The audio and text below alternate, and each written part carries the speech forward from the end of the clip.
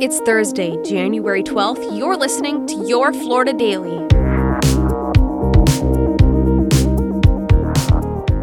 I'm Katrina Scales.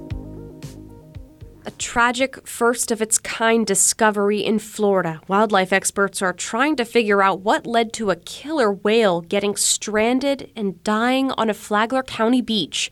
The 21-foot orca washed ashore in Palm Coast, something that's never happened in Florida, let alone anywhere in the southeast United States.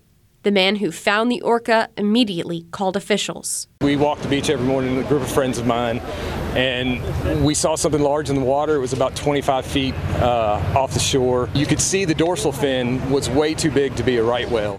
It took heavy machinery and nearly 9 hours of lifting to get the 5,000 to 6,000 pound whale off the beach before it was transported to SeaWorld for testing.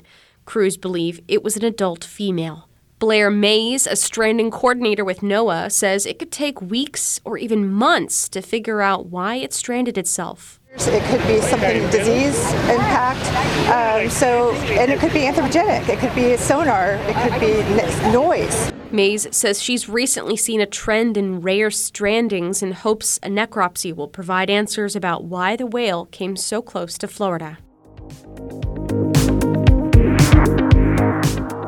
The FAA is now blaming a damaged computer file for causing the first nationwide ground stop of all flights since the September 11th attacks in 2001. The damaged file was part of a system that warns airlines and pilots of hazards across the country. According to the website FlightAware, the problem led to more than 10,000 flights being either canceled or delayed, including over 200 at Orlando International. Today, all Florida airports appear to be back to normal. And winter is usually a slow time for Florida's theme parks, but several new attractions and festivals are being announced this week. At Disney, it's the International Festival of the Arts, starting on Friday. Mardi Gras celebrations get underway at Busch Gardens on Saturday, and on Sunday at Busch Gardens, the annual Real Music Series kicks off with performances through the end of February. For Legoland fans, a new ride opens today, Pirate River Quest. And to cap it all off, Christian music festival Rock the Universe returns to Universal Orlando at the end of January. Find these top stories along with breaking news, weather, and traffic all day on clickorlando.com. And now, a completely random Florida fact.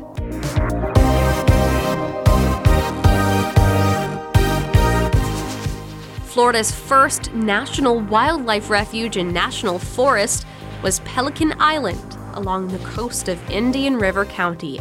President Theodore Roosevelt established it in 1903 to protect wading bird populations from decimation by plume hunters. Roosevelt also established the Ocala National Forest in 1908. Your Florida Daily is produced by News 6 WKMG in Orlando. I'm Katrina Scales. You can subscribe for new episodes wherever you like to listen.